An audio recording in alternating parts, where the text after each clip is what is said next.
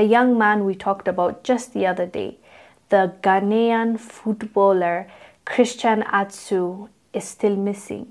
Even though there has been reports out there that he has been rescued and he was rushed to a hospital, and that was the previous report, now his agents and his family are saying they still don't know where he is. The Ghana Football Association reported yesterday that the player had been pulled from the rubble following the earthquake in Turkey and was being treated in hospital.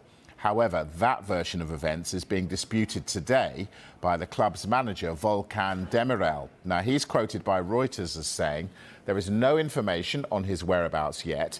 We don't know where he is. It's not the case that he was pulled out or taken anywhere else."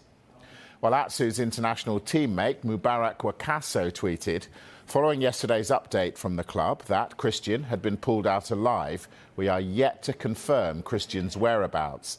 As you can imagine, this continues to be a devastating time for his family, and we are doing everything we can to locate Christian."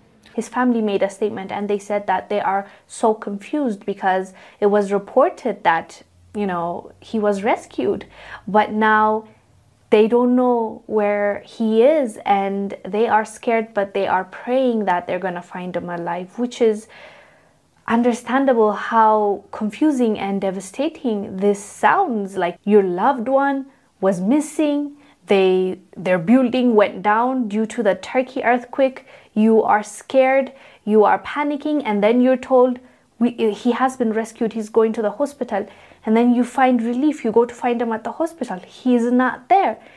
And then now the confusion all over again. Is he dead? Is he alive? Was he rescued? Was he not? It's really, really sad. And we hope and pray that he is alive and well, along with his teammates and other Africans that are still missing due to the Turkey earthquake. Anyways, fam, let us know down below what your thoughts are about this. I am Ongil Zalalem. I'll see you on the next one. Bye.